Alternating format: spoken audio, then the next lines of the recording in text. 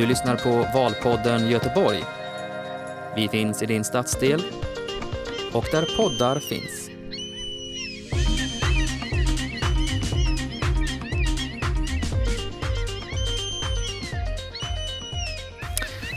Ja, välkomna. Ni lyssnar alltså på Valpodden Göteborg, en podcastserie i 10 delar med våra första namn på valsedeln till kommunfullmäktige. Och idag ska vi ha ett samtal här med Daniel Bernmar och jämte mig här sitter min kollega. Välkommen. Ja, tack. Jag är förväntansfull inför den här inspelningen också.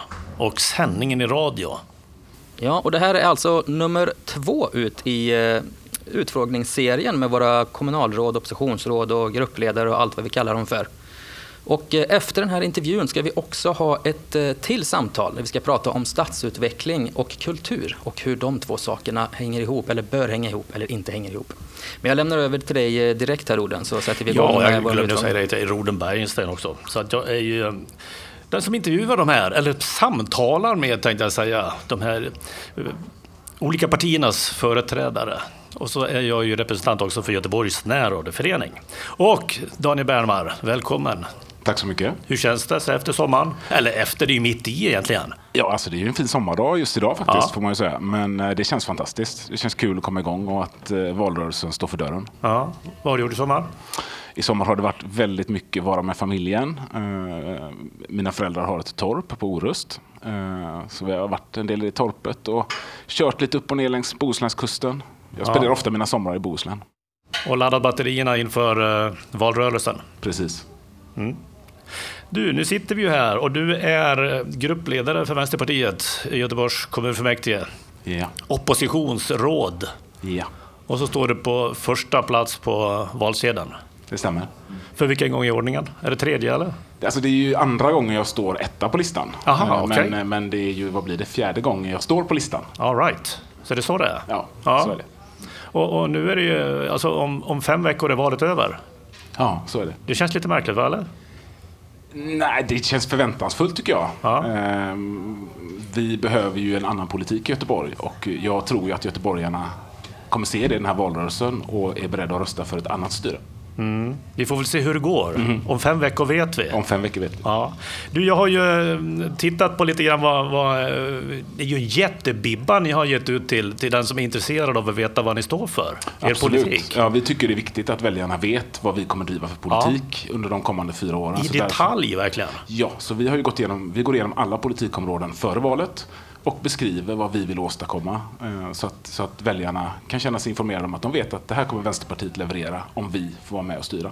Har du någon uppfattning om hur många som går ner och tittar på de här? Finns det någon statistik ni kan se på nedladdningar? Och... Det vet jag faktiskt inte. Men jag tror det är ändå...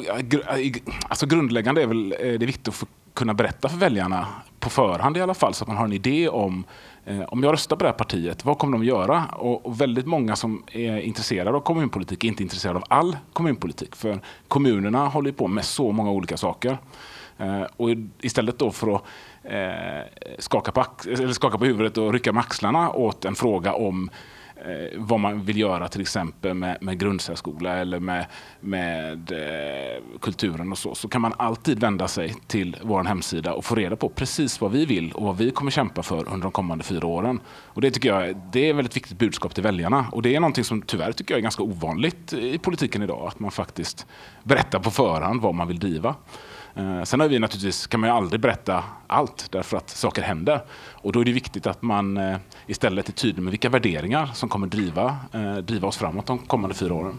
Och det man kan se det som en riktlinje i alla fall. Det kan man göra. Ja. Du, inledningsvis då på det här så står det att Vänsterpartiet vill bygga ett jämlikt samhälle. Och då citerar jag också, efter år av nedskärningar och privatiseringsexperiment i Göteborg är välfärden underfinansierad och misskött. Slut på citat. Vänstersidan styrde ju i 24 år innan Alliansen tog över för 4 år sedan. Allt kan inte vara deras fel, eller? Ja, Vänsterpartiet var ju inte med och styrde så många år, utan det var ju Socialdemokraterna som styrde. Vissa mandatperioder hade vi ett samarbete med dem och försökte ju vrida den här kommunen mer åt vänster och mer mot ett mer jämlikt och jämställt samhälle. Och i grund och botten, så det som har hänt är ju egentligen att vi har haft en 30-årig utveckling av en ökad ojämlikhet i Sverige. Och då gäller inte det egentligen bara vad som händer i Göteborgs kommun utan någonting som händer i hela Sverige med den politik som har förts. Oavsett om vi har haft en borgerlig regering eller en socialdemokratisk regering. Och lite grann har det varit så i Göteborg också att en hel del av de här problemen som har uppstått under 30 års tid. Till exempel bolagiseringar, till exempel utförsäljningar. Även socialdemokrater har sålt ut lägenheter till billiga hyresrätter till exempel. Så att det vi var tydliga med att vi kommer inte stå bakom en sån politik och vi har alla de gånger under de här 30 åren arbetat strävsamt mot den typen av utveckling.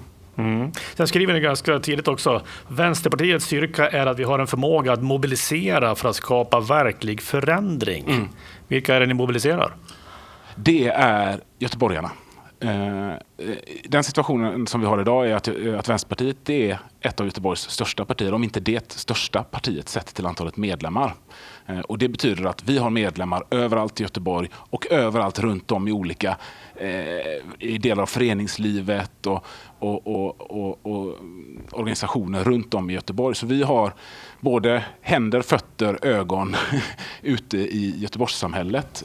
Och det är jättepositivt. Överallt. Ja, och det är en jättepositiv utveckling för oss som parti men också för den politik vi driver. Att vi kan hålla oss informerade om hur situationen ser ut runt om i Göteborg. Men kommer de till er också då? De som inte kanske är medlemmar hos er och frågar vad kan ni göra eller hur ligger det till? Det vi gör det är ju att vi organiserar oss tillsammans med andra organisationer också. Och det tycker vi är en viktig grundförutsättning för att skapa samhällsförändring. För samhällsförändring är inte bara någonting man sitter och röstar om i kommunfullmäktige eller i en kommunstyrelse. Utan samhällsförändring det är någonting som sker tillsammans när människor organiserar sig för att göra någonting bättre. Och därför så är många vänsterpartister, inte bara vänsterpartister utan också engagerade i miljörörelsen, i andra rörelser, solidaritetsrörelser och så vidare, i asylrättskommittéer och så. Och på samma sätt så gör vi också saker tillsammans med dem, till exempel med hyresgäströrelsen, där vi har gemensamma intressen om att säkerställa att det finns hyresrätter med en tillräckligt låg hyra för att vanliga människor ska kunna bo där. Och då arbetar vi tillsammans med dem för att åstadkomma det. Så på det sättet så finns vi överallt och vi arbetar tillsammans med andra i Göteborgssamhället för ett mer jämlikt och jämställt samhälle. Om vi tittar då i eran bibba med intressanta ämnesområden får man väl säga och börjar längst ner i åldrarna, förskola och skola. Och då citerar jag, då föräldrarnas utbildningsbakgrund påverkar barnens resultat i hög grad är det avgörande att det kompensatoriska uppdraget uppfylls. Slut på citat. Och då vill jag först och främst att du förklarar vad det är det kompensatoriska uppdraget. Jag tror inte alla hänger med på det. Nej, precis. Det här är inte alltid skrivet på det enklaste språket och det beror ju på att det oftast är också kopplat till vad vi faktiskt ska åstadkomma och då är det viktigt att man är tydlig med vad man menar och då blir det ibland lite svårt för alla andra att förstå.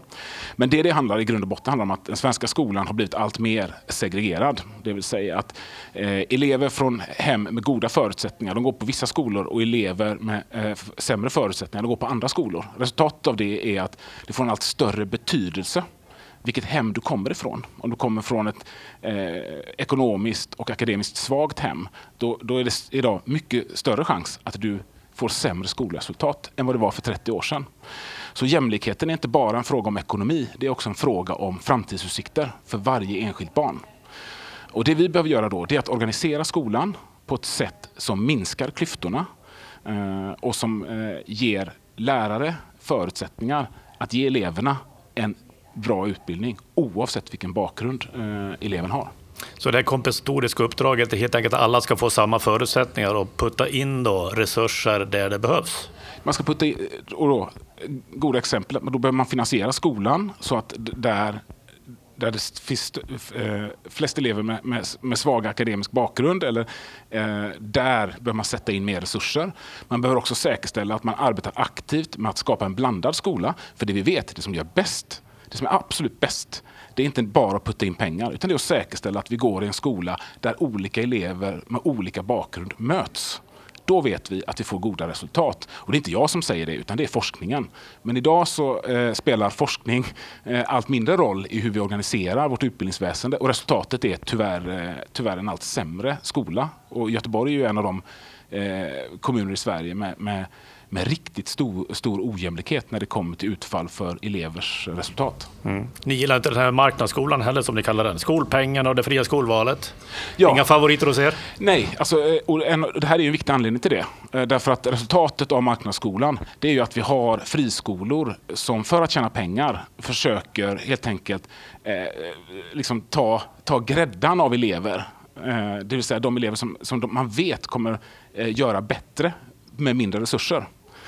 Och på det sättet skapar de vinst. Men resultatet av det är också det som jag var inne på tidigare. Det vill säga att elever med svaga förutsättningar hamnar på vissa skolor och elever med starka förutsättningar hamnar på andra skolor. Och resultatet av det är katastrof för våra barn och unga. Så det är inte bra att familjerna själva får välja? Jag tycker det är jätteviktigt att det finns ett mått av val. Men att det valet ska vara uppbyggt på ett sätt som innebär att segregationen ökar, det är inte bra. Utan då måste man bygga det på ett annat sätt. Och då måste man i första hand också ta bort de intressen i skolväsendet som faktiskt gynnas av en ökad segregation. Och det är ju friskolor som drivs med vinstintressen. Axel Josefsson, som vi pratade med häromdagen, han sa att det finns ju också, eller det har visats också att de från segregerade områden väljer friskolor utanför sitt eget område. Ja, alltså det som händer det är ju att elever med goda förutsättningar, med föräldrar med akademisk bakgrund, även om de då bor i ett eftersatt område, ett område med låg socioekonomisk status som det heter, de flyttar ju sina barn någon annanstans. Och de som finns kvar då i skolorna i det området får ju ännu sämre förutsättningar. När det vi borde jobba med är ju att säkerställa att vi har en blandad skola där olika elever möts med olika bakgrund. Så blir ju istället då resultatet att för de eleverna är det naturligtvis idén om att ha en skola där det bara går elever med bättre förutsättningar en god idé. Liksom. Man kan ju se det framför sig som förälder. Och vi kan ju inte lägga på enskilda föräldrar valet att säkerställa att just deras elever klarar sig. Det måste vara en samhällelig uppgift. Och det är vi som samhälle som måste säkerställa att alla elever får den rätt till utbildning som de har rätt till. Och så är det inte idag. Och då läser man ju emellanåt och hör i media att det är inte så lätt att locka personal till de här skolorna i de här utsatta områdena. Hur ska ni göra för att få till personal att komma dit? Nej, och under den här mandatperioden så har man ju skurit ner i de här skolorna. Man har ju gjort de 10 mest eftersatta skolorna har ju skurit ner 32 miljoner kronor under den här mandatperioden. Så där har ju utvecklingen gått tvärt emot vad vi vill åstadkomma. Det vill säga skapa förutsättningar för att de som arbetar i de här skolorna faktiskt ska klara sitt uppdrag. Och då är det klart, om man inte har de resurser man behöver för att säkerställa att alla elever får den utbildning de har rätt till, då är det klart att då vill man inte jobba på den arbetsplatsen. Det har inte jag heller velat, att jag får ett omöjligt uppdrag som lärare. Det tror jag ingen vill, oavsett vad man har för jobb. Och då måste man ju skapa förutsättningar för att lyckas. Man bör tillföra de resurserna för att säkerställa att läraren där har tid och möjlighet att se varje barn och säkerställa att man når de kunskapsmål man ska klara. Men framförallt så behöver man angripa de här strukturella frågorna. Man behöver säkerställa att skolsegregationen minskar, inte att den fortsätter accelerera som är fallet med Göteborg. Och då vill ni ändå inte ge liksom en lite högre lön för de som väljer sådana här områden. Är det sant? Stämmer det? Ja, det är inte riktigt. Nej. Det kan ju vara en morot, eller hur? Ja, det är väl inte riktigt kanske politikens fråga att sitta och säga här i en kommun att nu ska den och den och den få mer i lön. Utan det är väl rektorns uppgift kanske så? Ja, det är väl först hand mellan parterna. Men om vi säkerställer att det finns en finansiering så kan ju parterna använda lön som ett incitament. Men sen ska vi komma ihåg det att jag tror att väldigt många lärare idag har fått högre lön under de sista 10 åren därför att det har varit en sån utveckling inom läraryrket. Men de har fått betala det priset med sämre förutsättningar att bedriva sitt arbete. Därför att man har inte finansierat de löneökningar som har gjorts. Utan tvärtom, man har valt att dra ner på pengarna. Och då blir resultatet att vi får färre lärare med högre lön. Och varje lärare måste springa fortare och egentligen betala sin egen lönehöjning genom att springa fortare eller ha fler elever i klassrummet. Och det är inte rimligt. Så jag tror att det viktigaste just nu för de allra flesta lärare det är att skapa bättre arbetsvillkor genom att faktiskt anställa fler vuxna i skolan. Mer stödpersonal som säkerställer att de med särskilt stöd får det. Bättre elevhälsa för att säkerställa att läraren inte också betyngs av elevhälsouppgifter. Utan att det finns en fungerande kurator och skolsköterskeverksamhet. Och fler lärare i klassrummet som säkerställer att alla elever får den hjälp de behöver för att klara målen. Och då blir det likvärdigt, förhoppningsvis? Mer likvärdigt. Det är en lång resa, om vi tittar på hur statistiken ser ut i dagens skola, att komma till likvärdigt eftersom vi har gått åt fel håll under många år. Sen skriver ni i det här elevinflytande i de högre årskurserna ska stärkas. Ja. Och då blev jag lite nyfiken. Vad ska det vara inflytande över? Ja, utvecklingen har ju gått åt andra hållet, där elevernas inflytande har minskat. Men vi får komma ihåg det att skolan handlar ju också om att forma demokratiska medborgare och har ett fostringsuppdrag i det demokratiska samhället. Och då är det jätteviktigt, för det är ju en plats dit alla barn kommer, att man också ges de verktyg som finns i en demokrati. Att man lär sig använda de verktygen. Debatt till exempel, som jag ägnar mig åt ganska ofta. Omröstning och möjlighet att utöva inflytande i sitt närområde på ett sätt som ju barn annars ofta inte kan. Därför att barn inte till exempel har rösträtt. Och då är ju skolan det närområde, det forum där barn befinner sig. Och då är det jätteviktigt att ju högre upp i åldrarna de kommer, ju mer fostras de in i det demokratiska uppdraget. Att bilda opinion, att ta en debatt, att prata om frågor som berör dem och ha inflytande över de frågorna. Vare sig det är skolmat, organisering av vissa lektioner eller hur skolan utformas i form av det fysiska rummet. Sådana saker som du och jag tar för givet och som många barn och unga aldrig haft möjlighet att påverka. Jag känner igen från mina barn, det mesta de klagade på det var ju skolmaten, och då sa de att det är ingen som lyssnar på oss ändå. Nej, men precis, och då är det viktigt att det går att lyssna. Och då tycker jag att det borde finnas en sån utveckling då?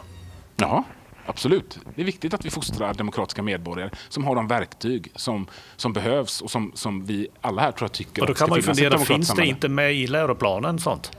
Det gör det, men sen ska man ju veta att hur det tar sig uttryck, det som står i en läroplan, för det är ju ganska lulligt om vi ska vara så behöver man nog vara tydlig med att peka ibland på att här behövs det insatser för att säkerställa att de intentioner som finns i att forma demokratiska medborgare också blir av. Det står också i läroplanen att alla barn ska lära sig simma, men det har varit lite si och så med det då och då. Ja. Nu hoppar vi från förskola till de allra äldsta i vårt samhälle. Då skriver ni att andelen äldre som får äldreomsorg minskat de senaste decennierna och att den främsta anledningen är att resurserna inte ökat i takt med det ökande antalet äldre. Det får du utveckla. Jo, det är ju så att med det menar vi ju att resurser per individ äldre som har behov av stöd har minskat.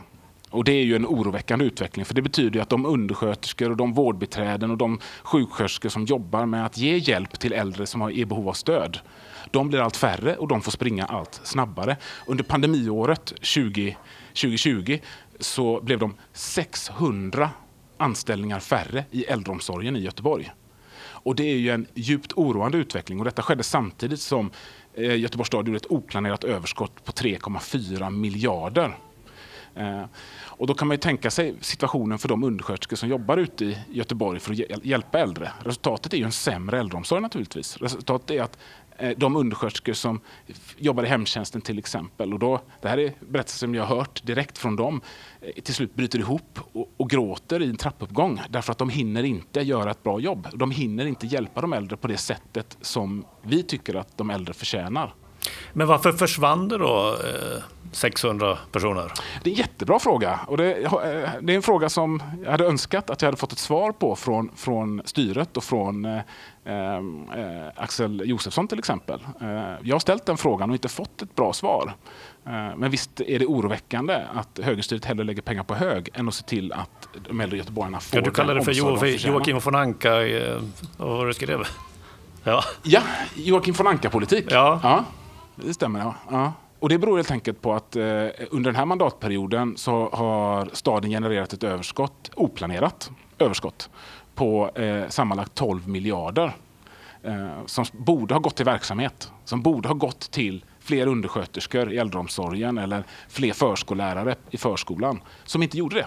De användes inte till det, utan istället lades de på hög. Men du, om de nu har sån tuff arbetsmiljö och dåliga löner också som ni skriver, vad vill ni göra på den här fronten? Ja, det vi vill göra är ju att, jag är ju själv lite av en välfärdsnörd brukar jag säga, det här är ju mina favoritområden.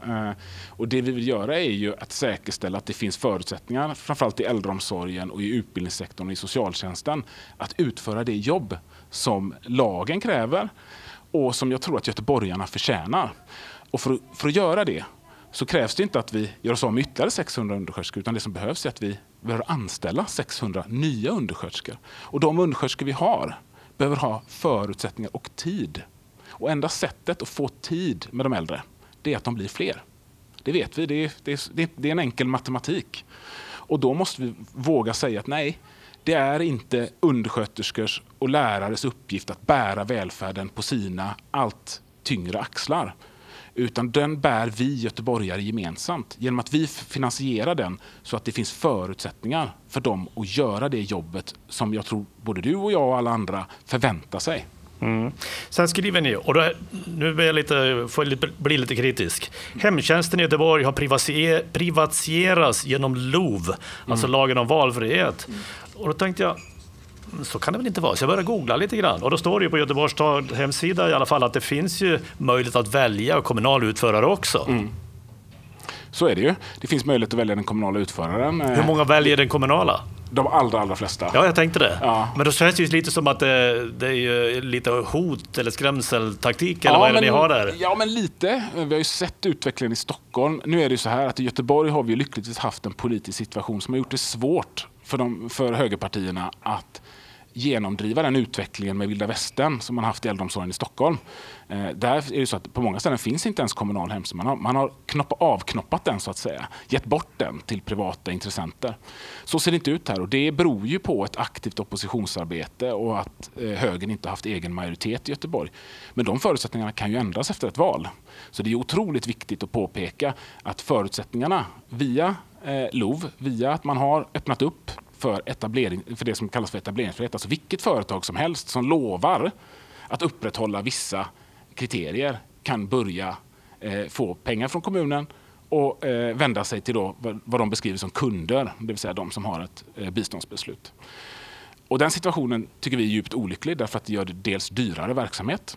Vi behöver nu på ett helt annat sätt kontrollera att skattepengar inte försvinner till skatteparadis eller i ren brottslighet. För det har hänt i Stockholm, i Västerås och i många andra kommuner. Så det är en kostnad förknippat med det. Och dessutom så behöver då verksamheterna vara de stordriftsfördelar vi har haft tidigare kommer dessutom också att försvinna i allt högre utsträckning när allt fler väljer privata alternativ. Men lyckligtvis så är Göteborg så vi ställer så höga krav. Och det är ju inte tack vare högern utan det är ju tack vare oss.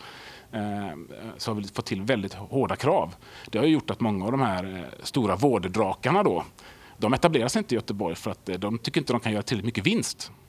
Därför att vi ställer så höga krav på undersköterskeutbildning och på kunskaper och förmågor och färdigheter för att bedriva äldreomsorg i Göteborg.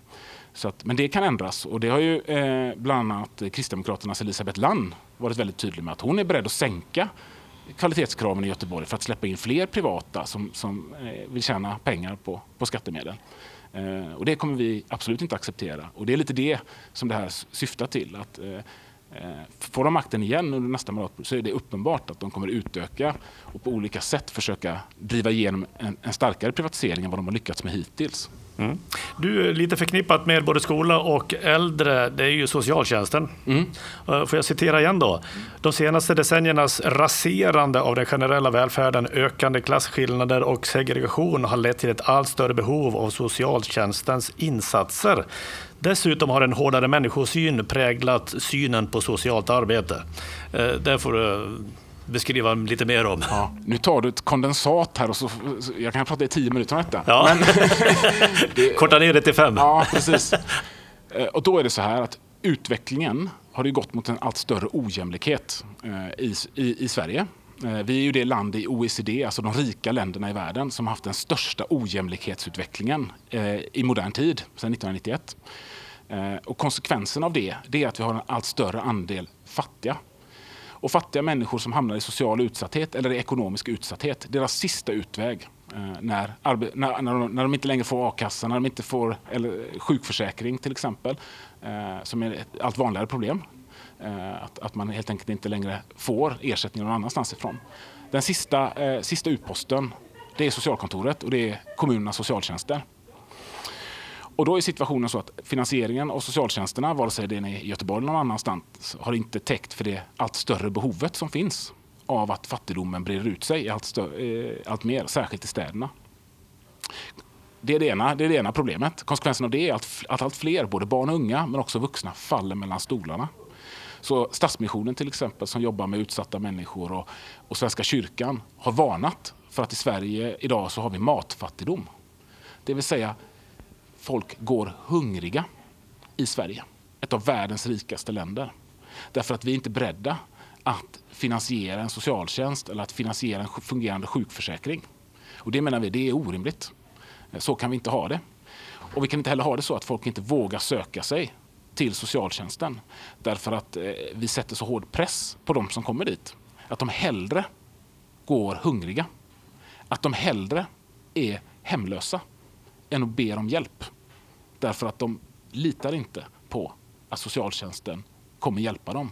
Eller att få hjälp är så krångligt och så svårt och tar så lång tid att det inte är värt det. Vi ska inte vara en stad där folk går hungriga. Vi ska inte vara en stad där folk faktiskt inte har någonstans en säng att sova i därför att de inte vågar eller kan söka hjälp. Men då är det ju också så att socialtjänsten ska ju faktiskt enligt lagen arbeta förebyggande. Ja. Men vad händer där på vägen? Jag skulle säga att idag är förebyggande en väldigt liten del av deras verksamhet, tyvärr. Och vi kan ju ta exemplet polismordet i Biskopsgården förra året. Mamman där hade ju sökt hjälp för sin son gång efter gång efter gång och inte fått hjälp. Hennes son var uppenbart sjuk, hade uppenbart behov av insatser, fick inga insatser trots mammans rop på hjälp. Och då kan man ställa sig frågan, varför var det så? Hur kunde det bli på det viset? Och det enkla svaret är att det finns inte resurser att hjälpa ens de med stora behov av stöd. Hur ska vi då göra med de förebyggande insatser som skulle behövas? Eller hur blir det då med de som har behov av lite hjälp nu för att kanske inte ha behov av större hjälp sen? Får de den hjälpen? Troligtvis inte. Och det är ju ett resultat av en nedskärningspolitik där socialtjänsten har fått anpassa sig till en lägre nivå, en sämre nivå av stöd till våra medborgare. Och det är ju, för mig är det helt fascinerande hur man hellre lägger pengar på ordningsvakter i centrum, vad är vi uppe i nu, 100-150 miljoner på det, när det finns ett så stort behov av socialsekreterare och annan kunniga personer för att hjälpa barn och unga att inte hamna snett, att inte hamna i kriminalitet. För mig går inte det att förstå. Det är en felprioritering. Här är en kommunal kärnuppgift som vi inte utför, där allt fler barn och unga faller mellan stolarna. Varför gör vi ingenting åt det? Och den frågan har vi ställt många gånger och vi får väldigt lite svar. Och när man tittar på de förebyggande, som du var inne på, de här förebyggande åtgärderna, så har vi ju krävt att man ska göra insatser, till exempel i Biskopsgården som har varit väldigt eftersatt när det kommer till sociala insatser. Och när man väl kommer till den punkten att man gör insatser under förra året, då gör man det på bekostnad av de insatser man har gjort i Backa. Så istället för att göra en satsning i Biskopsgården så blir det en nedskärning i Backa för en satsning i Biskopsgården. Och resultatet av det är nedlagda fritidsgårdar i Backa som sen resulterar i en ökad kriminalitet i Backa istället. Så att det är som att det här styret som vi har haft är fullt upptagna med att välja mellan pest eller kolera och låtsas som att koleran inte finns. Det tycker jag är en anmärkningsvärt sätt att arbeta på. Vi menar ju att det krävs mer resurser för att säkerställa att alla barn och unga får en chans till ett liv utan kriminalitet och utsatthet. Men är det då resurser i form av mer personal eller vad finns det för, vad ska man stoppa in pengarna? Det är resurser i förebyggande verksamhet, ungdoms- och fritidsverksamhet. Vi vet ju att många unga i det här området växer upp i fattiga familjer Och de har inte råd med dyra fritidsintressen, de har inte råd att resa någonstans. Så att bygga en meningsfull fritid för dem, där de har någonstans att vara, där de har meningsfulla aktiviteter, där föreningslivet kan stötta och vara en del av det, och där det finns fritidsgårdar för de som har särskilda intressen. Det tror vi är jätteviktigt för att säkerställa att man växer upp i ett samhälle där man syns, där man hörs och där man har möjlighet att påverka. Och sen krävs det också för de som hamnar snett att det finns resurser för att säkerställa att man tidigt kan göra insatser för alla de barn och unga som har behov av insatser. Och det kan ju handla om enkla förebyggande åtgärder i form av terapi, till exempel om man har ett krigstrauma, eller andra insatser till omhändertagande när det behövs. När man vet att den här behöver stora insatser för att säkerställa att den personen kan ha ett meningsfullt liv längre fram. Och alla de insatserna idag är underfinansierade och sker i alldeles för lite utsträckning. Och i våra eftersatta områden är behoven jättestora och ekonomin väldigt, väldigt tunn. Så det krävs inom alla de här områdena att vi vågar satsa. Apropå fritidsgårdar så kunde man läsa förra veckan att det var en stad längre upp i landet som hade upptäckt att det var som en rekryteringsbas för kriminella gäng som gick på fritidsgården och plockade upp säkert både tjejer och killar. Och då är det ju så att all ungdomsverksamhet kan ju det gå snett med. Det är ju därför det är så viktigt att ha en högkvalitativ ungdomsverksamhet. Och istället, alternativet som det ser ut nu, det är ju att unga som inte har någonstans att vara hänger på torget eller rör sig i andra kretsar när de är ute som är ännu mer skadliga. Så, och lite grann är det en myt att fritidsverksamhet rekryterar folk in i kriminalitet. Därför att poängen med organiserad fritidsverksamhet, det är i första hand att det finns vuxna där. Vuxna vars uppgift är att säkerställa att det som görs är meningsfullt och utvecklande. Och när så inte sker, då får man strukturera om verksamheten. Och det händer också när problem uppstår. Så att det är lite ett sätt att liksom spela bort hela frågan om att väldigt många barn och unga idag växer upp i fattiga familjer som är trångbodda och har inte råd att själva betala till fritidsverksamheter. Och då behövs det att vi har fritidsverksamheter så att de inte dras in i kriminalitet eller andra aktiviteter som är negativa för samhället. Tiden går ju, men vi måste hinna med lite mer grejer. Stadsutveckling och bostäder. Ni vill ju bygga en väldans massa nya bostäder i allmännyttan. Hur många vill ni ha? Vi vill ha... Vi har väldigt höga mål. Vi kan säga så här. Vi har väldigt höga målsättningar för att bygga så billiga bostäder som möjligt. Och sen hur billiga de blir, det är en svår fråga att svara på. Men anledningen till det är att det finns ingen bostadsbrist när man är rik. Det är inte det som är problemet, utan det är på hyresrättsmarknaden som kötiden är otroligt lång. Och därför behöver vi bygga fler billiga bostäder. Och vi har ett antal förslag. Vi vill utveckla det bolaget vi har idag som bygger till ett fullfjädrat byggbolag för att säkerställa att vi har kontroll över de kostnaderna. För en stor del av kostnaderna som idag när vi bygger, det bygger på material. Alltså det är dyrt att köpa in material. Men det bygger också på att vi har stora byggbolag på en oligopolmarknad. Så därför vill ju vi ha en kommunal och en statlig aktör som konkurrerar med de här privata oligopolbolagen för att säkerställa att vi har så låga byggkostnader som möjligt och därmed kan bygga så billiga lägenheter som möjligt.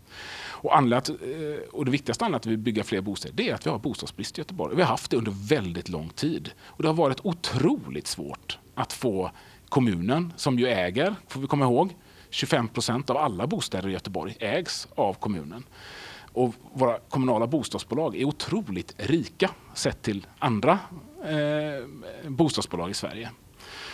Och att vi inte använder de resurserna för att säkerställa att göteborgarnas intresse och rättighet av en bostad blir tillgodosett är för mig än idag oförståeligt. Så de har likviditet för att använda pengarna och bygga bostäder som det är nu? Ja, alltså, de allmännyttiga bostadsbolagen i Göteborg är bland de mest välfinansierade bolagen, skulle jag säga, på svensk bostadsmarknad. Man har otroligt mycket pengar. 2500 nya bostäder inom allmännyttan från år 2025. Det är målsättningen. Ja, och bygga 25 000 bostäder till 2026. Är det då både eller de allmännyttiga och privata då? Ja, alltså så är det. Så är det. Och problemet med de här siffrorna, det har ju varit att under de här 4 åren med högerstyret nu så har ju bostadsplanerande takten gått ner. Därför att de är inte så intresserade av höga siffror, att bygga bort bostadsbristen. De är mer intresserade av att bygga bostäder som passar de lite mer välbeställda. Och då blir ju resultatet att det blir färre bostäder. Och det är ju oroväckande. Så att det här är ju ett väldigt högt satt mål, ska jag säga. Axel Josefsson sa att det har byggts mer bostäder den senaste mandatperioden då, än vad det har flyttat in folk. Så att det har blivit en mindre, alltså bristen på bostäder har blivit mindre. Ja, och det är ju inte tack vare Axel Josefsson. Utan det är ju tack vare det rödgrönrosa styret mandatperioden innan. För så ja, lång det var tid det vi ville klämma honom på också. Ja, för så lång tid tar det att få ut tillräckligt mycket bostäder. Och så därför är de här siffrorna jättetuffa att nå. Men det är väl ett jätteproblem då egentligen att handläggningstider och från en idé till att sätta spaden i marken och att det så småningom blir färdigt är så lång. Det är det. När vi styrde så drog vi ju igång ett bostadsprojekt för att få ner de här tiderna. Det har inte gått tillräckligt fort, tycker jag, med att få till en högre produktionstakt. Men det har ändå snabbat upp tempot något. Och jag tycker vi ska dra lärdomar av det och ytterligare pressa tempot. Och allmännyttans problem idag, det är att högerstyret har sagt till dem att ni ska inte bygga, ni ska sälja. Och det har ju gjort att allmännyttan har dratt i bromsen när det kommer till att bygga. Och det är ju ett genuint problem. Jag bor själv i ett område där jag bara sitter och tittar ut i praktiken genom fönstret och väntar på när ska bostadsbolaget bygga det där huset som de skulle ha byggt förra året. Men de har ju dratt i handbromsen. Men då säger vi att vi behöver ombilda och sälja till bostadsrätter för att ha råd att bygga nytt. Ja, det är inte sant. Det är inte det? Nej, det är inte sant. Vi har gott om resurser i allmännyttan idag för att bygga. Det är helt enkelt inte sant. Det är inte svårare än så. Jag vet inte vad jag ska säga. För vem som helst kan läsa, AB Framtiden heter ju ägarbolaget. Vem som helst kan läsa deras årsredovisning och konstatera att deras soliditet, som det heter, det vill säga hur mycket resurser de har i förhållande till sina skulder, då, det är bland de högsta i Sverige för ett bostadsbolag. Så det är en av de rikaste bostadsbolagen i Sverige, som dessutom är en jätte på marknaden. 50% av alla hyresrätter i Göteborg ägs av göteborgarna tillsammans. Det är en jätte. Så att det skulle saknas resurser, det är lögn. Utan det som har hänt är att de har medvetet bromsat nybyggnationen till förmån för sitt projekt med utförsäljningar. Nu hoppar vi till kultur. Ja. Är det något som du brinner för? Jag ska erkänna att det är ju lite, om man ska vara ärlig då, kanske de flesta vänsterpartister i historien kanske har varit mer kulturintresserade. Men jag är en välfärdsnörd, jag är inte en kulturexpert. Jag hoppas att du har lite koll på vad jag har skrivit här i alla fall. Lyckligtvis har jag en fantastisk kollega. Får jag citera ganska långt här nu? Alla tar del av vår kultur på något sätt. Samtidigt är en stor del av kulturutbudet exkluderande och många har inte tillgång till kommunens kulturella arenor. Idag är möjligheten att ta del av och skapa kultur ojämnt fördelat bland invånarna. Slut på citat. Var i ligger problemet? Problemet längre är att att Göteborg har stora institutioner. Det är Stadsteatern, det är stora institutioner som Konstmuseet. Det är många museer helt enkelt, eller institutioner som bedriver scenkonst som är tunga och stora och, om vi ska vara ärliga, som väldigt många göteborgare aldrig besöker. Och det är klart det är ett bekymmer. Det är klart att det är ett bekymmer att de kulturkronor som vi skattebetalare i Göteborg lägger, de går till verksamheter som inte når en stor del av göteborgarna. Biblioteken, skriver ni, är en viktig del i det här med kultur. Ja, och biblioteken... Och de är för få, tycker ni? Ja, alltså det vi vill är ju att hitta former där biblioteken både finns nära i områdena så att de är lättillgängliga i ett område och finns där folk rör sig, så man kan säkerställa att de är så tillgängliga som möjligt.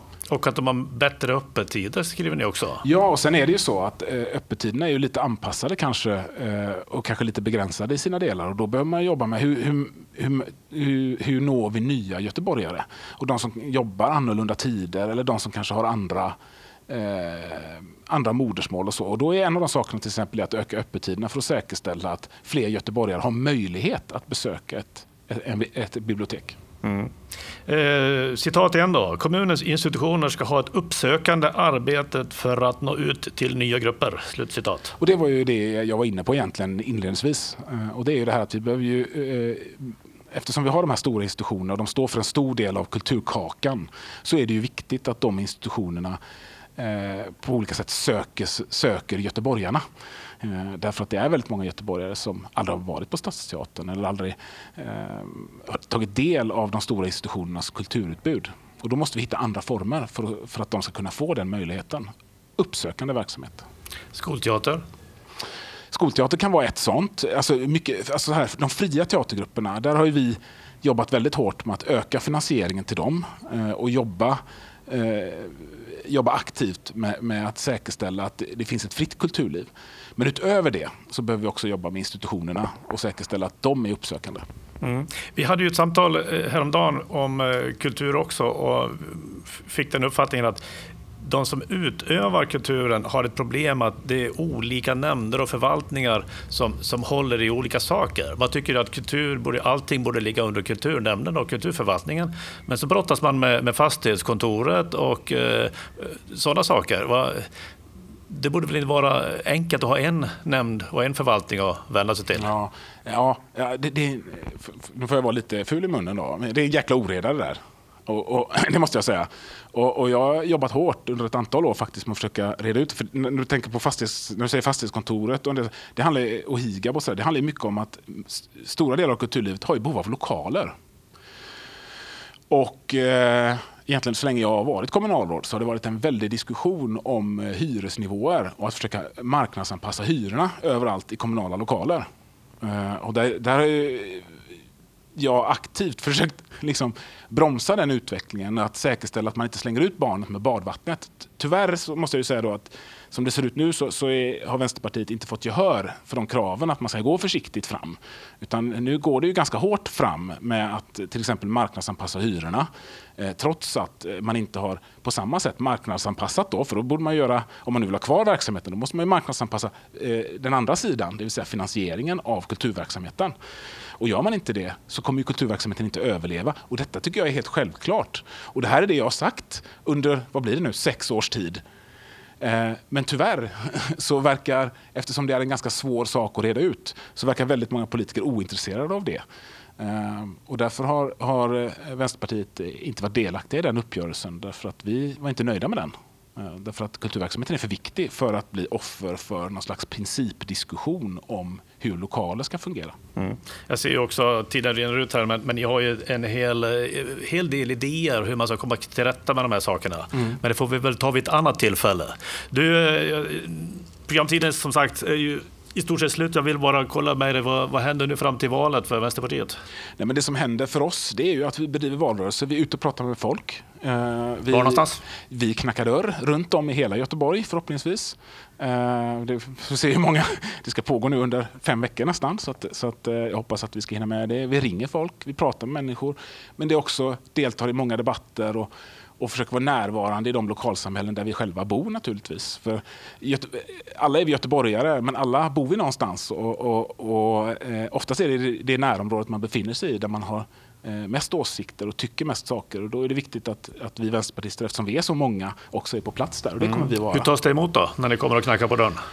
Ja, oftast tas det emot positivt. Sen är det ju så att med alla partier och med alla åsikter att man möter också sina meningsmotståndare, och då är det också viktigt. Det är viktigt att ta det samtalet och diskutera med de som inte tycker som en själv. Det är en del av det demokratiska samtalet, och i valrörelsen, det som händer i valrörelsen, det är att helt plötsligt vill alla prata politik. Det är svårt att stå på torget i 2 år före valet och försöka få folk engagerade i lokala frågor.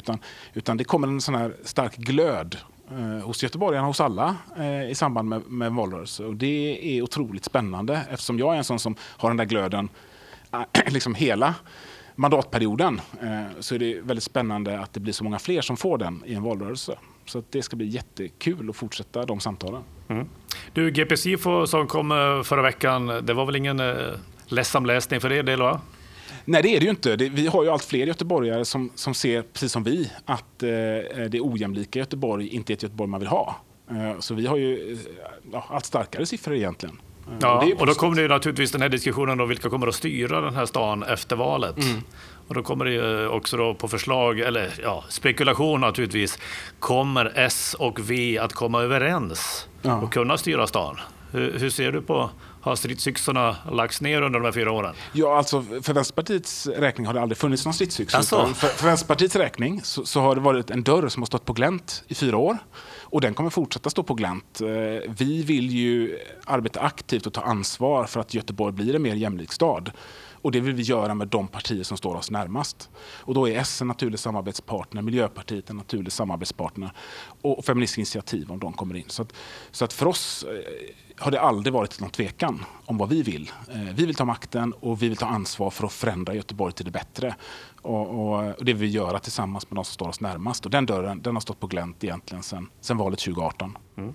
Då får jag önska dig lycka till med valrörelsen. Tack så mycket. Så får vi se vad som händer om 5 veckor. Ja, det får vi. Ja. Tack så du ha, Daniel Bärmar. Tack. Gruppledare för Vänsterpartiet i Göteborgs kommunfullmäktige. Ja, det var intressant.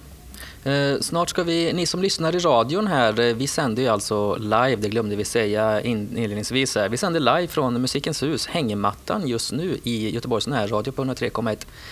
Vi kommer snart ha ett samtal här om stadsutveckling och kultur, så häng kvar så drar vi igång med det efter den lilla pausen här. Du lyssnar på Valpodden Göteborg. Vi finns i din stadsdel och där poddar finns.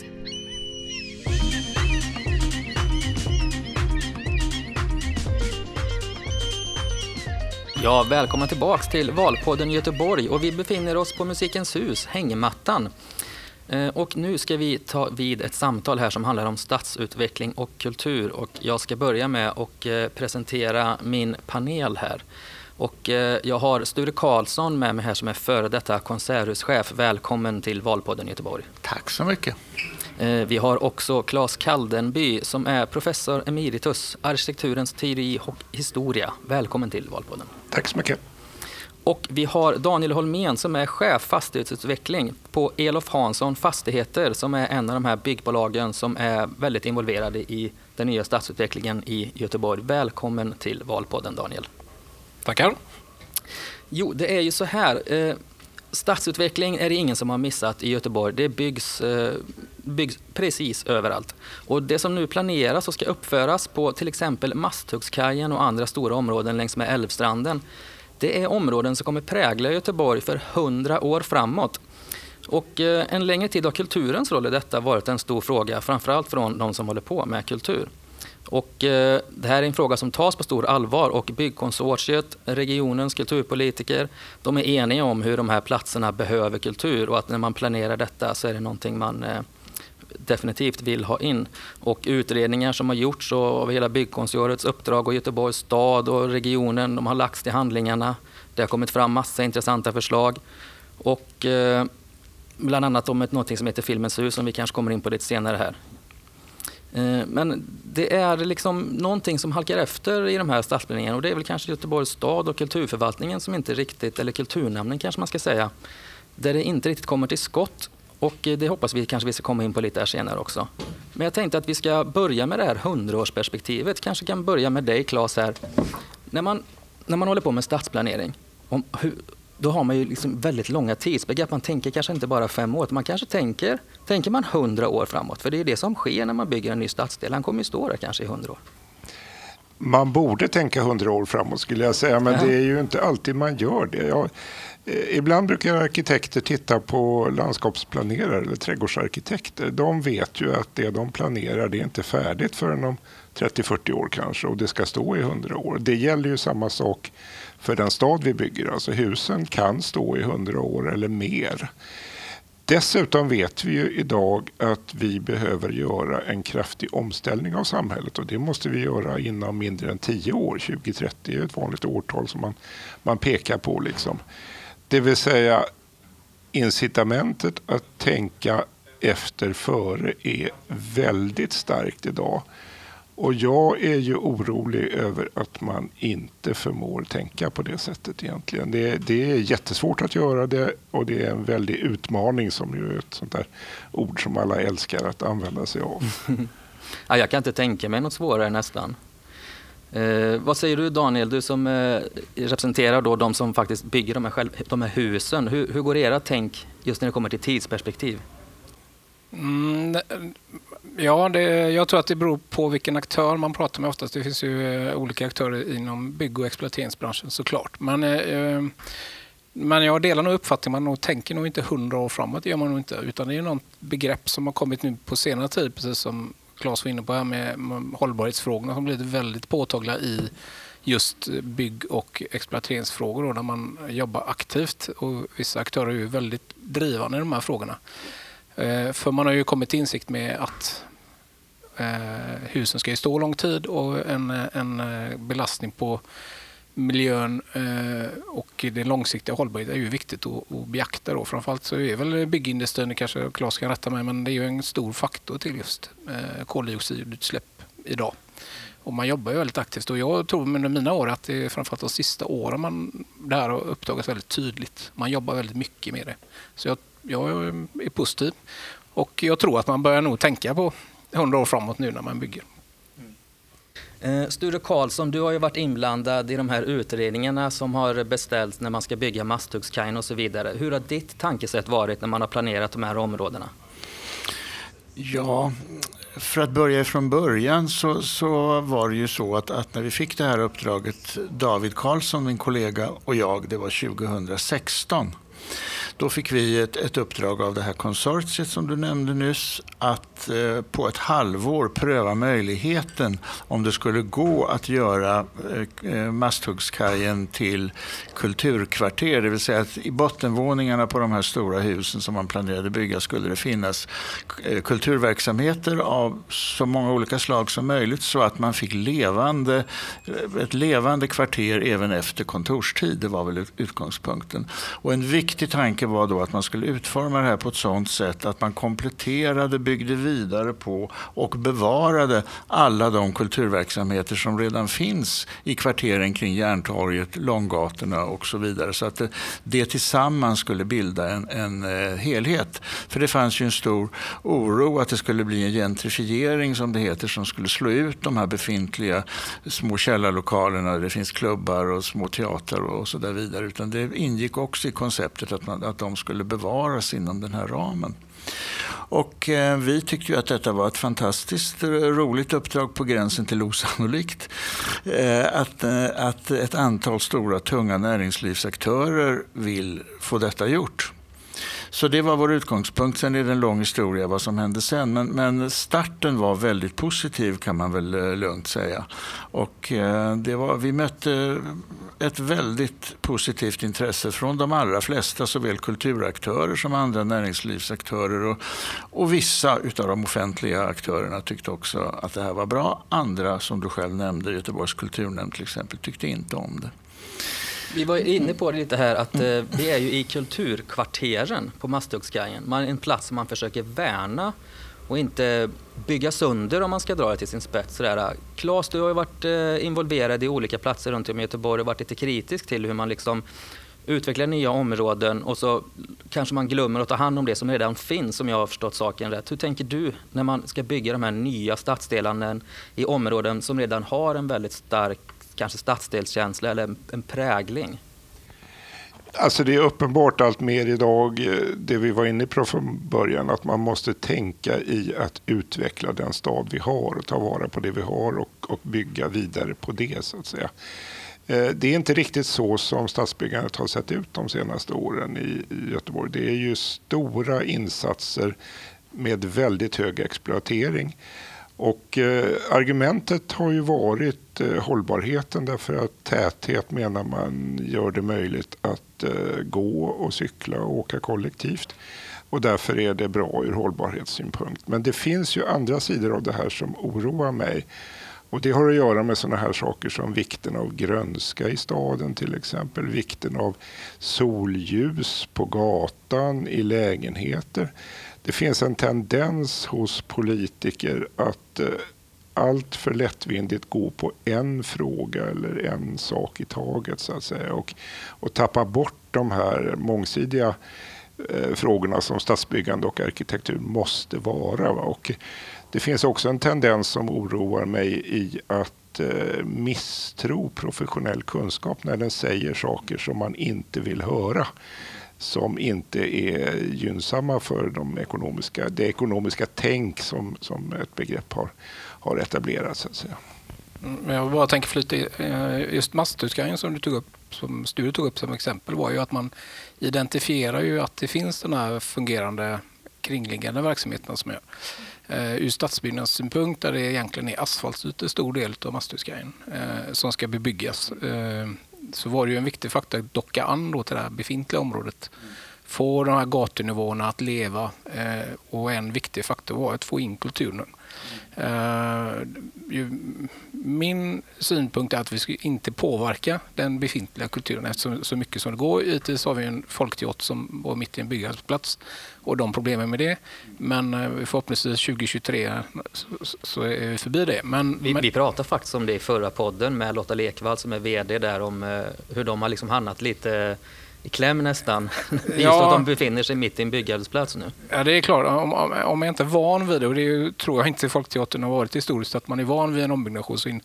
Men det är klart, jag kan inte exakt detaljerna kring det. Men det är klart att nu 2023 då, så kommer det bli fantastiskt.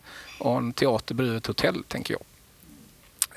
Men jag tror att när vi jobbade i konsortiet då, de exploatörerna som var med just i Masthugskajen, så tittar man väldigt mycket på hur stan ska upplevas som gata. Vad är det man ser när man går där? Framförallt att få ner ytorna och inte ha halvplan upp med bostäder och så vidare, utan verkligen få liv och rörelse så att stan lever ju hela dygnet då, både med kontorsplatser, kommunal service och arbetsplatser, bostäder, bostadsrätter, hyresrätter och så vidare. Så det blir väldigt gediget arbete vi håller på med. Så jag hoppas mynnar ut när vi är klara på ett positivt sätt.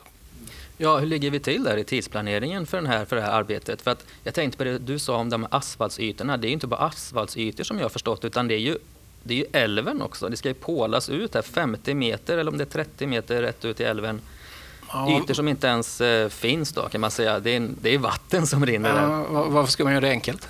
Jag gillar ambitionen. Nej, men det är en kombination av många faktorer som gjorde bland annat att man en tidigt läge skulle man ha möjlighet att bebygga ovanpå Götatunneln. Och i det här parallella uppdraget tidigt som genomfördes av staden inför detaljplanen så var man ju tvungen att hitta kanske en annan yta då, eftersom det inte gick att bygga på Götatunneln. Och då var det någon av den här parallella uppdrag som hade idén med att man kanske ska utnyttja vattnet då, i den bredaste delen av älven. Då, som är. Förhoppningsvis så mynnar det ut på ett positivt sätt. Och varför är det då så viktigt med kultur på de här platserna, Sture? Vad är det vi inte får med oss om vi bara släpper, om ingen springer på den här bollen? Vad händer då? Ja, då får vi kvarter som blir stendöda efter 5:00, kan man väl tänka sig. Eller också så får man kvarter där det bara bedrivs rent kommersiell verksamhet och säljs glasögon, guld och juveler och möbler och sånt. Och det kan ju fylla sitt behov också, men vi får inte några levande kvarter av det slag som vi har fått uppgiften att försöka lösa. Och ni hade väl ett jätteintressant förslag? Absolut, vi myntade begreppet det horisontella kulturhuset. I motsats då till det fina som finns i Stockholm som är vertikalt, det vill säga de olika konstformerna är staplade på varann. I våningar uppåt? Ja, utan här i ett hus har man då kanske ett filmcentrum, så går man till nästa, där finns ett danscentrum och så kanske man har lagt konsthallen där och etc. Det fanns ett stort antal verksamheter som var intresserade av att få lokaler inom det här området, små och stora, inte minst små, som tillsammans skulle ha kunnat bilda ett kluster som skulle blivit ett besöksmål, tror jag. Och Göteborg och Company reagerade ju väldigt positivt och sa att äntligen så får vi ett besöksmål som är attraktivt när Liseberg inte är öppet. Och det är väl en sån syn som man skulle kunna ha på det. Så det fanns också en slags kommersiell aspekt på det här ur stadens synpunkt, att det kunde bli ett resmål. Hur har det tagits emot brett då inom alla inblandade parter här? Är det liksom tummarna upp överallt? Ja, det beror, från konsortiets del så var vi väldigt positiva. Det var ju faktiskt vi som beställde den här kulturutredningen då, där vi fick fram en 7-8 alternativa spår på olika varianter där vi från vårt håll då, kopplat till vårt kommersiella del som heter Global Business Gate, som knyter an till Göteborgs historia med handel och så förstärka handel för Göteborgs stad och skapa den här hubben som syresätter internationella affärer. Där kopplar vi den här idén med Filmens hus då, som vi tyckte var en väldigt bidragande faktor, där vi har aktörer i Västra Götalandsregionen och i Göteborg som är internationella. Och då kände vi väldigt starkt att det här skulle vi kunna jobba med. Och då fanns det en från VGR framförallt starkt drivande krafter att få igenom detta. Och var ju långt fram med det 2017, sen blev det ett val 2018 och sen får Sture ta över, tror jag. Ja, men vart befinner vi oss i den här processen egentligen? Ja, nu befinner den sig väl i någon slags avvaktande läge inför det val som kommer nu. Många av de här aktörerna som vi hade kontakt med, de har nog givit upp, skulle jag kunna tänka mig, och tänkt att det här blir nog ingenting, vi hittar på någonting annat. Just när det gäller Filmens hus så är väl möjligt att där kan det finnas ett kvardröjande intresse som man kanske kan få liv i igen. Det är nog en möjlighet att det skulle kunna gå.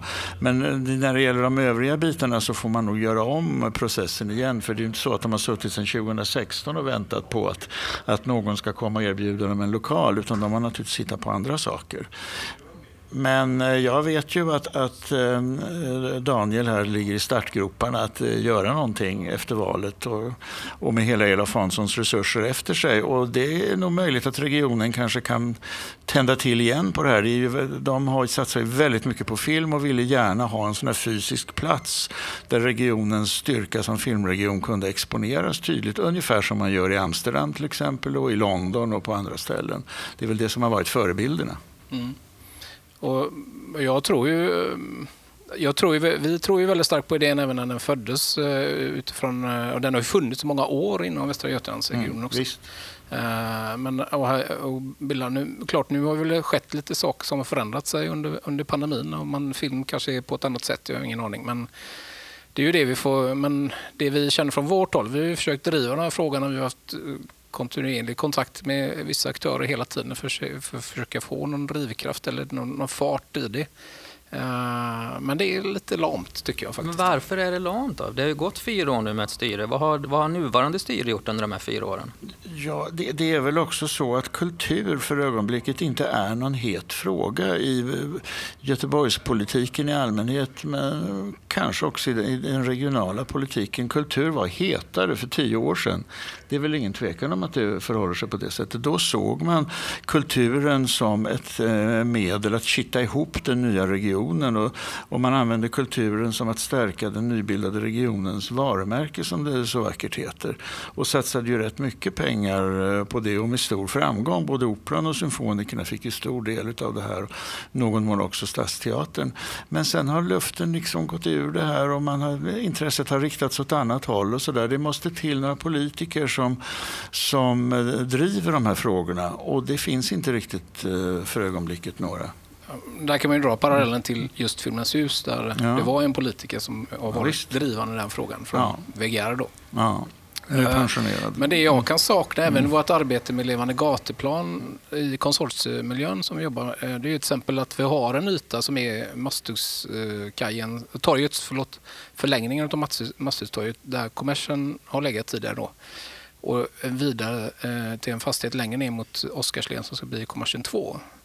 Att här finns ju en yta som man borde, inom den fria kulturen, vara med och försöka påverka. Kanske kan vi få en scen, kan vi få möjligheter, eller man oftast upplever att det finns ingen som tar den fanan och ställer sig att den här frågan vill jag driva. Och jag är helt övertygad om att konsortiet är intresserad av om det skulle vara så att man tittar på hur man ska möjliggöra den här ytan. Då.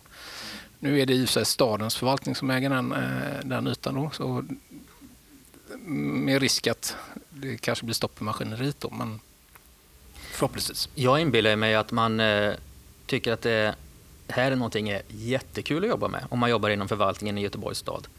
Att det finns hur mycket potential som helst. Och vara med och starta någonting, en helt ny stadsdel. Varför? Det låter inte som att det är någon energi från förvaltningen här eller från staden. Nej, jag tror nog att det finns. Jo, det är klart det finns. Det finns jättemycket personer som engagerar på olika sätt, kommer in och är delaktiga. Det tror jag, men det är någon helhet över det. Alltså, det finns ingen helhet och en styrsel av det. Jag tror att det finns enskilda individer som driver sina frågor väldigt starkt, eller enskilda enheter och vill. Men jag vet inte. Jag vill inte säga att det är ett lock, men det är svårt nog att hitta en enad grupp som kan jobba med detta, tror jag. Vad säger du, Claes? Jag kan ju säga ur mitt perspektiv, som inte är så insatt i just det här fallet, men försöker få en överblick över vad som händer, att det hade ju varit väldigt intressant om man hade lyckats med detta, för det är en spännande idé som ni kanske har sett liknande exempel någon annanstans, men jag kan inte på rak arm hitta något sånt liksom. Det här med det horisontella kulturhuset, stadslivet, det är ju frågor som har diskuterats i det oändliga, så att säga. Dels den frågan om ni har sett något liknande på något sätt. Dels en annan fråga är ju det här med att det finns ett begrepp där man säger dåliga lokaler är inte det sämsta. Det vill säga kultur är beroende av billiga hyror och billiga lokaler. Hur klarar man det i nybyggande där man får väldigt höga hyror? Det kunde vara intressant att höra vad ni har att säga om detta. Ja, om vi har sett något liknande någonstans. Nej, nu har inte jag i mitt tidigare liv kanske jobbat med så här stora detaljplan som faktiskt Masthugskajen är. Det är en jättestor plan med 300 000 kvadratmeter. Både kontor och alltså 6 000 arbetsplatser och 1300 lägenheter som ska byggas totalt sett. Så det är stort. Men fördelen vi har är att vi knyter an ett område som finns där det finns den här fungerande verksamheten. Så egentligen någon liknande fall kan jag inte bo i den här storleken, men men det är ju oftast där i den diskussionen man landar i med hyresnivån, och det är oftast det första argument som kommer upp, och jag tror att man måste ändå jobba klart en fastighet. Bygger man en fastighet så är det en kostnadssida och en intäktssida. De måste ju gå ihop. Annars bygger man ju inte en fastighet för minusresultat, utan man vill ju gärna att man investerar pengar i någonting. Men jag tror att man får titta på andras faktorer, att de här aktörerna kanske inte ska ha sin enskilda lokal, eller teatrar kanske kan samnyttja lokalytor för att liksom, hela tiden man klustrar pratar man ju väldigt mycket om i andra fall där man inte har råd att betala hyror kanske. Men jag tror att det är en symbios som man måste hitta någonstans. Att vi exploatörer måste också hitta möjligheter att skapa förutsättningar för aktörer, likväl som att, som jag hörde samtalet innan här precis med en politiker, som liksom finansieringen från staden kanske också behöver komma till för att hitta en bra förutsättning. Men jag tror att man bör sätta sig ner tillsammans och diskutera runt ett runt bord och så komma fram till en bra lösning, tror jag. Jag har ju tänkt lite inför det här programmet och gjort lite research och pratat med lite olika människor och sådär, och då har ju den här regeln dykt upp i diskussionen att när man bygger någonting så ska 1% gå till offentlig utsmyckning och kultur. Och då, som jag har förstått det, har det lagts fram som ett finansieringsförslag i Masthugskajen. Ja. Och hur mycket pengar pratar vi om när vi ska bygga Masthugskajen? Är det 100 miljarder? Är det liksom en rimlig siffra? Jag tror att den 1%-regeln gäller, om jag minns rätt nu, och skylla på semestertider. Att det är ju det är framförallt stadens insats som den procent, inte till exploatörens del då. Men däremot vet jag att flera exploatörer jobbar ju mycket med den här frågan ändå. Ett av de kommersiella husen som byggs nu de har ju lagt väldigt mycket energi på konstnärer i trapphus och så vidare som ska utsmycka. Jag vet ju en aktör som ägarna till bolaget är ju väldigt aktiva i kultur också, som skapar sina förutsättningar, sina fastigheter. Så jag tror att även om inte kravet på 1% finns på oss exploatörer, så är vi nog villiga att ändå bidra till på olika sätt. Ja, min bild var att man var beredd att höja den siffran från 1 till 2% från vissa aktörer. Det har funnits, i varje fall någon av exploatörerna sa att jag tror att vi får nog satsa 2% på kultur om det ska bli någonting rejält. Så är det. Och det är ingen som har sagt någonting om att de tror att det här ska kunna bli en kommersiell framgång på kort sikt, att man satsar på kulturen, utan möjligtvis en kommersiell framgång på så sätt att lokalerna i huset i övrigt blir mer attraktiva i och med att man erbjuder dem i kvarter av det här slaget, så det blir attraktivt att vara i det här området. Och på det sättet skulle man kunna få kanske en kommersiell effekt. Men jag skulle vilja gå tillbaka till den fråga som Claes ställde om förebilder, och jag tror inte att det finns en internationell förebild där några som ska bygga hus bestämmer sig för att göra ett kulturkluster bland nya hus. Däremot finns ju mängder av kvarter, kulturkluster som Meatpacking District i New York och så vidare, men då är det ju gamla förfallna hus av den typ du nämnde, dåliga lokaler som har slagits ihop och blivit fantastiska kulturkluster. Men det här som vi hoppades på att göra här, det är unikt, tror jag, att man tar in kulturen så att säga från början, inte när huset håller på att ramla ihop. Man kan ju gå runt i kring en del av de höghus som redan har byggts här i Göteborg och häpna över hur slutna de är mot sin omgivning. Så att säga. Där finns jättemycket att göra, skulle jag säga. Där. Jag tror att det där hänger ihop även med stadens planering av allmän platsmark runt omkring också. Just i Masthugskajens diskussion hade vi höga ambitioner, eller har höga ambitioner givetvis vi exploatörer, men även staden hade ju det med gatumiljöer och olika saker. Men när det blir dyrare och budgeten börjar ta, så har man ju skalat av sakta men säkert vissa kvaliteter. Med resultatet att vi exploatörer har ju reagerat att det här inte var vi kom överens om. Och där har ju faktiskt kommunen backat tillbaka då för att göra en justering och kanske ta tillbaka de här kvaliteterna som vi efterfrågar då för att få några bra staden. För det är inte bara huset, utan det är ju ändå miljöerna runt omkring som är viktiga att få till för att husen ska bli bra också. Vi kan bygga jättefina hus, men om inte miljöerna runt omkring är tilltalande, så klart. Mm. Och när tror man att det här ska vara klart? Hela detaljplanen? Ja. Nej, jag tänkte byggnationerna. När kan man gå runt i den här? Till jubileet sades det från början. Ja, precis. Våra kommersiella hus skulle ha invigning 2021 då till. Men det är komplicerade frågor givetvis. Men detaljplanen togs 2019 och då är det 10 års genomförandetid då. Men olika saker har gjort att vi har fått skjuta fram det till 2031, tror jag nog är det sista. Att allt ska vara klart. Mm. Men vad är det då som gör att det tar sån tid? Men jag tänker på Masthugskajen, så kvarteret nedanför skulle varit klart för 10 år sedan.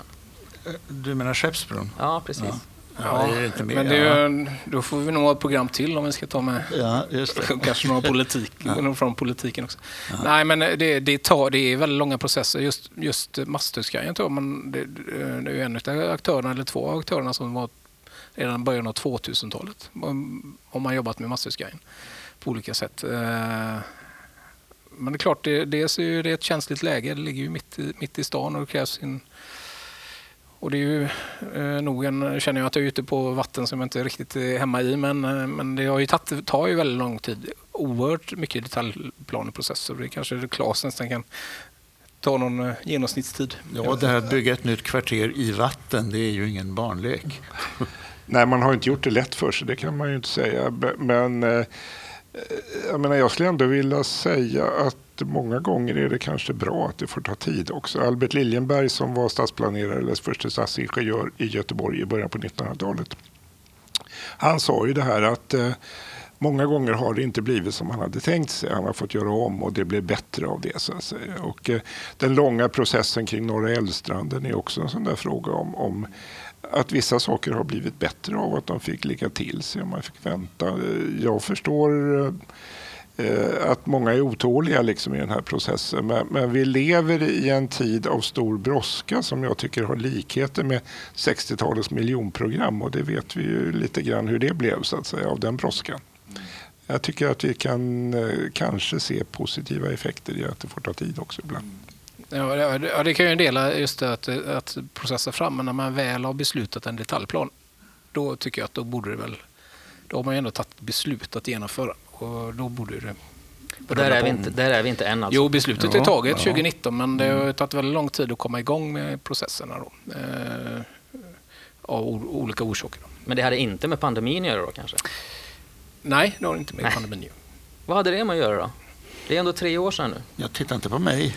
Nej, men vissa aktörer kom igång och tidigt. Vissa exploatörer har ju kommit igång med att bygga enligt tidplanen så att säga. Men återigen, det tog lite tid för vissa kommunala funktioner att komma igång, bland annat ledningar och så vidare. Och planera och projektera för det. Är det inte också så att Göteborgs kommuns förvaltningar som håller på med nybyggnation och stadsplanering är inte riktigt bemannade för att klara av så väldigt många stora projekt som pågår för ögonblicket? Det måste väl vara en förklaring också. Och apropå det så skulle jag vilja ta upp en annan aspekt av det här, nämligen det här att det nu byggs nya hus lite överallt. Vi har Masthugget, vi har Skeppsbron, och sen ska vi runt Centralen, och det finns i Gårda, och sen ska det gå vid Gullbergsvass etc. Det kommer att bli ett slags, längs älven, ett slags mini-Manhattan som kanske blir fantastiskt, det vet jag inte. Men liksom effekten av det, till exempel för kulturlivet i stort och inte bara Masthuggskajen, borde man väl diskutera, tycker jag. Istället diskuterar man bara om Västlänken ska gå några 100 meter till höger eller några 100 meter till vänster, eller så som äger rum under jord. Och när den är väl klar så behöver vi inte se den mer. Men de här husen ska vi se 100 år, och det debatteras ju inte alls, den här stora stadsomvandlingen. Nej, och det är ju, tror jag nästan Claes bättre just en översiktsplan eller som Göteborg jobbat med lång tid, eller Göteborgs kommun har jobbat med. Alltså det finns ju en översiktsplanering. Göteborg var väldigt tidig, ända sedan 30-talet kan man säga, så har man börjat tänka långsiktigt så att säga. Men jag har nog en upplevelse av att på senare decennier, får jag väl säga, så har det blivit lite mer pliktskyldigt det där med översiktsplaneringen. Alltså hållbarhetsfrågorna kom in i en översiktsplan redan 89. Och då vet jag pratade med den som stod bakom den, som pratade med Göran Johansson på den tiden, då ledande kommunalpolitiker, om hur viktigt det där var. Han insåg hur viktigt det var, men han sa att han kunde inte se hur han skulle göra politik av hållbarhetsfrågorna på 90-talet. Alltså. Tänk om man hade förmått göra det. Då hade vi varit i ett bättre läge idag. Mm. Och du Claes har ju faktiskt jobbat på Chalmers med att... Alltså jag tänker så här, det är dina gamla studenter som sitter och jobbar med detta inom förvaltningarna i Göteborgs stad idag. Har du kvar någon liksom insyn med det? Eller ringer de dig ibland så där och bara, jag behöver bolla en grej? Jag hade en upplevelse, jag gjorde en arkitekturguide över Göteborg under pandemin här, och då skrev jag bland annat en kommentar till Gamlestads torg, som ju är en av de här så kallade noderna i stan där man har byggt ganska högt, och åker man dit så ska man se att det är en rätt vindpinad plats som inte har fått riktigt den där stadslivet och levande bottenvåningarna som man hade tänkt sig så att säga. Och jag skrev ju det, och så jämförde jag med det kulturliv som finns i gamla byggnader på andra sidan SKF så att säga. Där det helt har vuxit upp vildvuxet utan någon planering så att säga. Och det intressanta var att jag träffade några av mina gamla elever som jobbar på Stadsbyggnadskontoret som sa: tack för att du skrev den där kritiken. Vi behöver den sortens diskussion. Alltså. Mm. Jag tänkte på det, vi var lite inne på här att Göteborgs stad, är det någon ängslan att man liksom, om man inte förmår att ta tag i frågan riktigt, vad beror det på? Jag tänker på Göteborg för kanske 20-30 år sedan. Då var man liksom pratade om Göteborgsandan och kommunens starke man Göran Johansson. Lider vi i något liksom efterföljande kval här, att man saknar någon som står liksom och säger nu gör vi så här? Har det liksom gjort att det är ingen som vågar ta några beslut idag? Eller är man lite rädd för att sticka ut? Eller vad är det någon Göteborgsanda som har blivit något helt annat idag? Nu glider vi ut på minerad mark. Ja, det är väl härligt. Kör bara. Ja, det är klart att man kan säga att man på gott och ont kan sakna en man som Göran Johansson. Men det är klart att förutsättningarna nu är helt andra än de var då. Det sätt som han var politiker på skulle inte vara möjligt idag, tror jag nog att man kan konstatera. Han utnyttjade de möjligheter som gavs honom på ett optimalt sätt, kan man nog säga. Allt blev väl inte bra, men en hel del skulle inte ha blivit av om det inte hade varit han. Och jag tror Göteborgsoperan till exempel är ett sånt exempel. Och konstepidemin också, som jag förstått det var Göran Johansson pekar med hela handen. Och det här så ska kanske vi göra. var. Det kommer jag faktiskt inte riktigt att... Nej. Men den tillbyggnaden på Konserthuset som ju jag var med om hade inte tillkommit om inte han bestämde sig för att nu har ni blivit nationalorkester så nu ska ni få bygga till. Och sånt där, så skulle man inte göra nu, tror jag, utan det ska vara långa processer och diskussioner och det ena med det andra. Och nu är det så att medlen för kultur, de är ju snålt tilltagna av kommunen och nu ska man ju skära ner 70 miljoner i värsta fall nästa år och man är helt upptagen av att bygga till och bygga om och renovera konstmuseet som man ju har skjutit framför sig i en halv evighet och som är väldigt dyrbart. Så jag tror att man kämpar för att finansiera det och då finns det inte resurser för någonting annat, vilket ju är djupt tragiskt. Sen ska vi komma ihåg att de här stora institutionerna som nämndes i den förra samtalet här, de ägs ju och finansieras av regionen. Så det är tvådelat huvudmannaskap för Göteborgs kultur, vilket inte... Det har varit bra på det sättet att de som finansieras av regionen har kommit på grön kvist.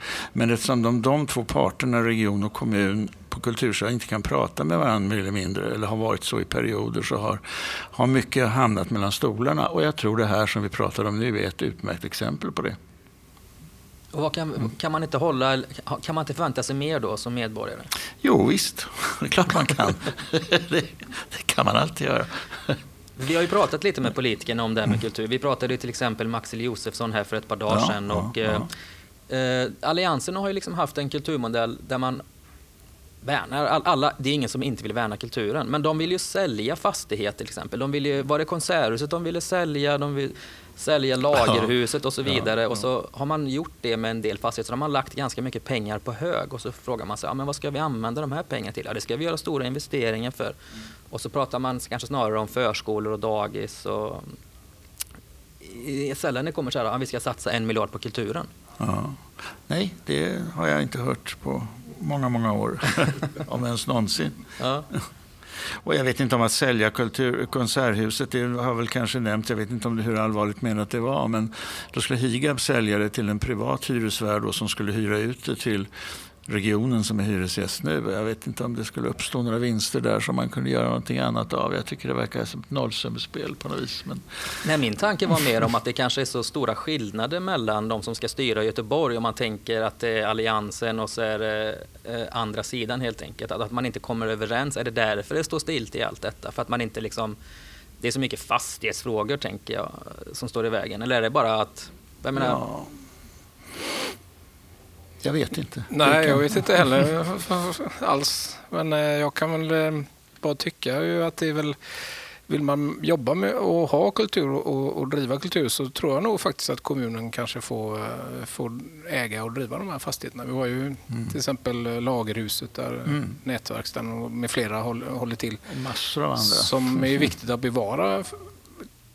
Men klart får Higab då kommersiella krav på sig att följa hyresutvecklingen, så klart att då får man ju hitta förutsättningar för att det här Lagerhuset ska finnas kvar då. Men jag är egentligen inte så orolig, för jag tror att det bidrar, det kommer stärka. Man får bara anpassa sig och som, inte sätta armarna kors och sätta sig ner och vänta på att någon gör någonting åt dig, utan man kanske får vara med och engagera sig också. Ja, opinionsbildning från framförallt de som håller på med kultur kanske. Att man samlar sig lite mer kanske hade varit en bra ingång i detta. vara lite proaktiv helt enkelt, eller lite reaktionär till och med kanske vi ska kalla det. Ja, kanske till och med det. Ja, jag vet faktiskt inte riktigt vad vi som håller på med det här försöker väl efter fattig förmåga att påverka så gott vi kan, men det måste ju liksom komma inifrån politiken på något vis, en verklig vilja att göra någonting, och jag tror att den är väldigt svår att provocera fram. Jag vet inte vad man ska hitta på då. Nej, jag tror att det politiska läget är ju så att det kanske inte är de frågorna som är prioriterade. Nej. Utan det är andra saker som påverkas. Ja, och vi hörde ju på vänsterpartisten som ni intervjuade nyss här att det han sa om kultur var ju rätt mycket allmängods och lite pliktskyldigast sådär. Så att han brinner inte heller för det märkte man ju tydligt. Och då pratar vi om en jättestor stadsdel som ska prägla Göteborg för 100 år framåt. Och då tänker jag så här, insatserna är ju enorma. Varför är det så här? Ja. Jag förväntar mig inget svar nu. Jag tror att Claes har ett svar. Jag har inget svar, men bara för att återvända till det där 100-årsperspektivet som vi började i. Liksom, det är naturligtvis svårt att tänka 100 år framåt. Det finns ett fenomen inom politiken som man kallar för cykelställssyndromet. Det vill säga att de stora frågorna, de är för svåra för att diskutera. Så de gör man färdigt på en kort stund. Och sen så ägnar man sig åt att diskutera något i detalj som man tycker man kan behärska och förstå. Liksom. Och det kan man ägna lång tid åt för att känna sig trygg med det på något sätt. Men vem kan tänka 100 år framåt liksom? Nej, jag kan som nu har bott där i Majorna i snart 15 år, 20 år kanske. Men den förändringen som har skett här, det sker ju hela tiden. En stad förändrar ju sig hela tiden utifrån de förutsättningarna. Jag var ju på 80-talet när man rev alla lägenheter och byggde kontor i centrala Vasastan för att det var det som gällde. Och nu bygger man ju tillbaka till lägenheter. Så allting förändrar sig. Och det jag tror är viktigt är ju att prata miljöerna runt husen framförallt, att det är väldigt viktigt att få det att funka. Och vi har ju en Stigbergstorget här bredvid oss som har en väldig utveckling de sista åren och kommer nog fortsättningsvis ha där Majorna och Stigberg knyts an mot Masthugget och Masthugget knyts an mot de centrala delarna av Göteborg. Så det blir en helhet någonstans. Tidigare kanske det var lite mer sektionerat.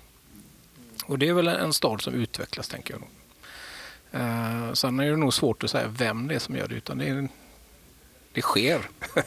Men om jag får kasta in en brandfackla så tror jag att det är så att konsortiet tog det här initiativet och de var väldigt välvilliga och positiva och vi fick alla möjliga resurser som vi behövde och sådär.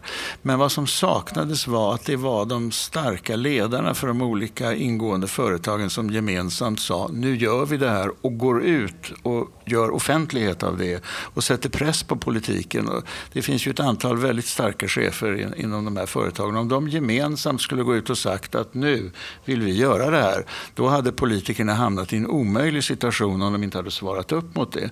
Men nu i och med att man har gjort det lite mer på lite lägre nivå, David och jag har gått omkring och med mössan i hand och sådär och försökt komma in, har det varit mycket lättare för politiken att bortse från det här, för vi är ju inga auktoriteter i de här sammanhanget, utan det tror jag är ett misstag om man ska utvärdera det här, att konsortiet har inte satsat ordentligt i kommunikationen. Ja, var det en passning till mig? Ja, eller absolut. Jag lutar mig tillbaka. Ja, det är väl viss sanning i det. Jag tror nog att det vi var inne på när vi pratade om bygga, när vi pratade Masthugget från början, det var ju att det är ett nytt fenomen när man börjar prata om att kultur är viktig för och de levande gatumiljöerna som vi vill skapa. Det är ett nytt sätt att jobba med stadsplanering, tror jag. Vilket gör att då uppstår den här frågan, vem är det som äger frågan och drivet i det då?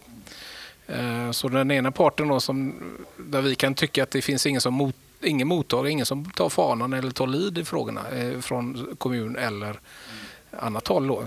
Så det är svårt att ha någon att samtala med då.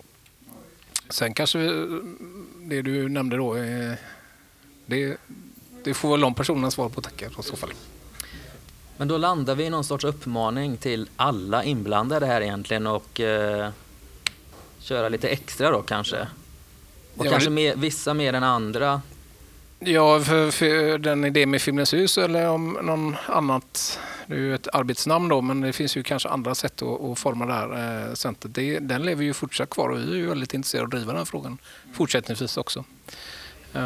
Ja, jag fick ju en fantastisk bild framför mig när man tänkte på det här horisontella kulturhuset med en mängd byggnader där all yta runt om de här husen och bottenplanet är en öppen kulturverksamhet på olika sätt. Det låter ju superhäftigt, verkligen. Jag förstår inte att alla inte är så superenergiserade och bara rusar framåt i detta. Nej, det finns nog väldigt många som kan tycka och tänka om detta också, tror jag. Men det är en komplex fråga såklart. Men visst vore det fantastiskt om vi kunde få till det, och då skulle vi sätta Göteborg på kartan, som det så vackert heter, igen. Det kan man nog lugnt säga. Så att jag skulle vilja avsluta med att ställa frågan till politikerna. Vilket parti ska man rösta på om man nu skulle vilja att det här blev av? Det vore väl fint om de kunde tala om. Det tycker jag är en superbra avslutning på det här samtalet. Det är därför vi gör den här podcasten, för att vi ska liksom lyfta de här olika frågorna som rör göteborgarna inför valet till kommunfullmäktige. Jag vill rikta ett stort tack till er för att ni var med här och pratade om detta idag. Tack själv. Ja. Tack, kul. Tack ska ni ha. Tack. Vi gör så att vi rundar av dagens sändning härifrån live i etern, och det finns ju som en podcast också, och det hör ju ni som lyssnar i efterhand här. Vi har alltså sänt härifrån Musikens hus idag, och på fredag så ska vi vara ute i Biskopsgården på deras bibliotek där, och då ska vi prata med Martin Wannholt som är gruppledare för Demokraterna. Och då är Roden tillbaka också, och då sitter vi där ute klockan 12 var det kanske. Vi sänder också live även då. Jajamän, klockan 12. Tills dess så på återseende hörni, så hörs vi. Tack för idag. Du lyssnar på Valpodden Göteborg. Vi finns i din stadsdel och där poddar finns.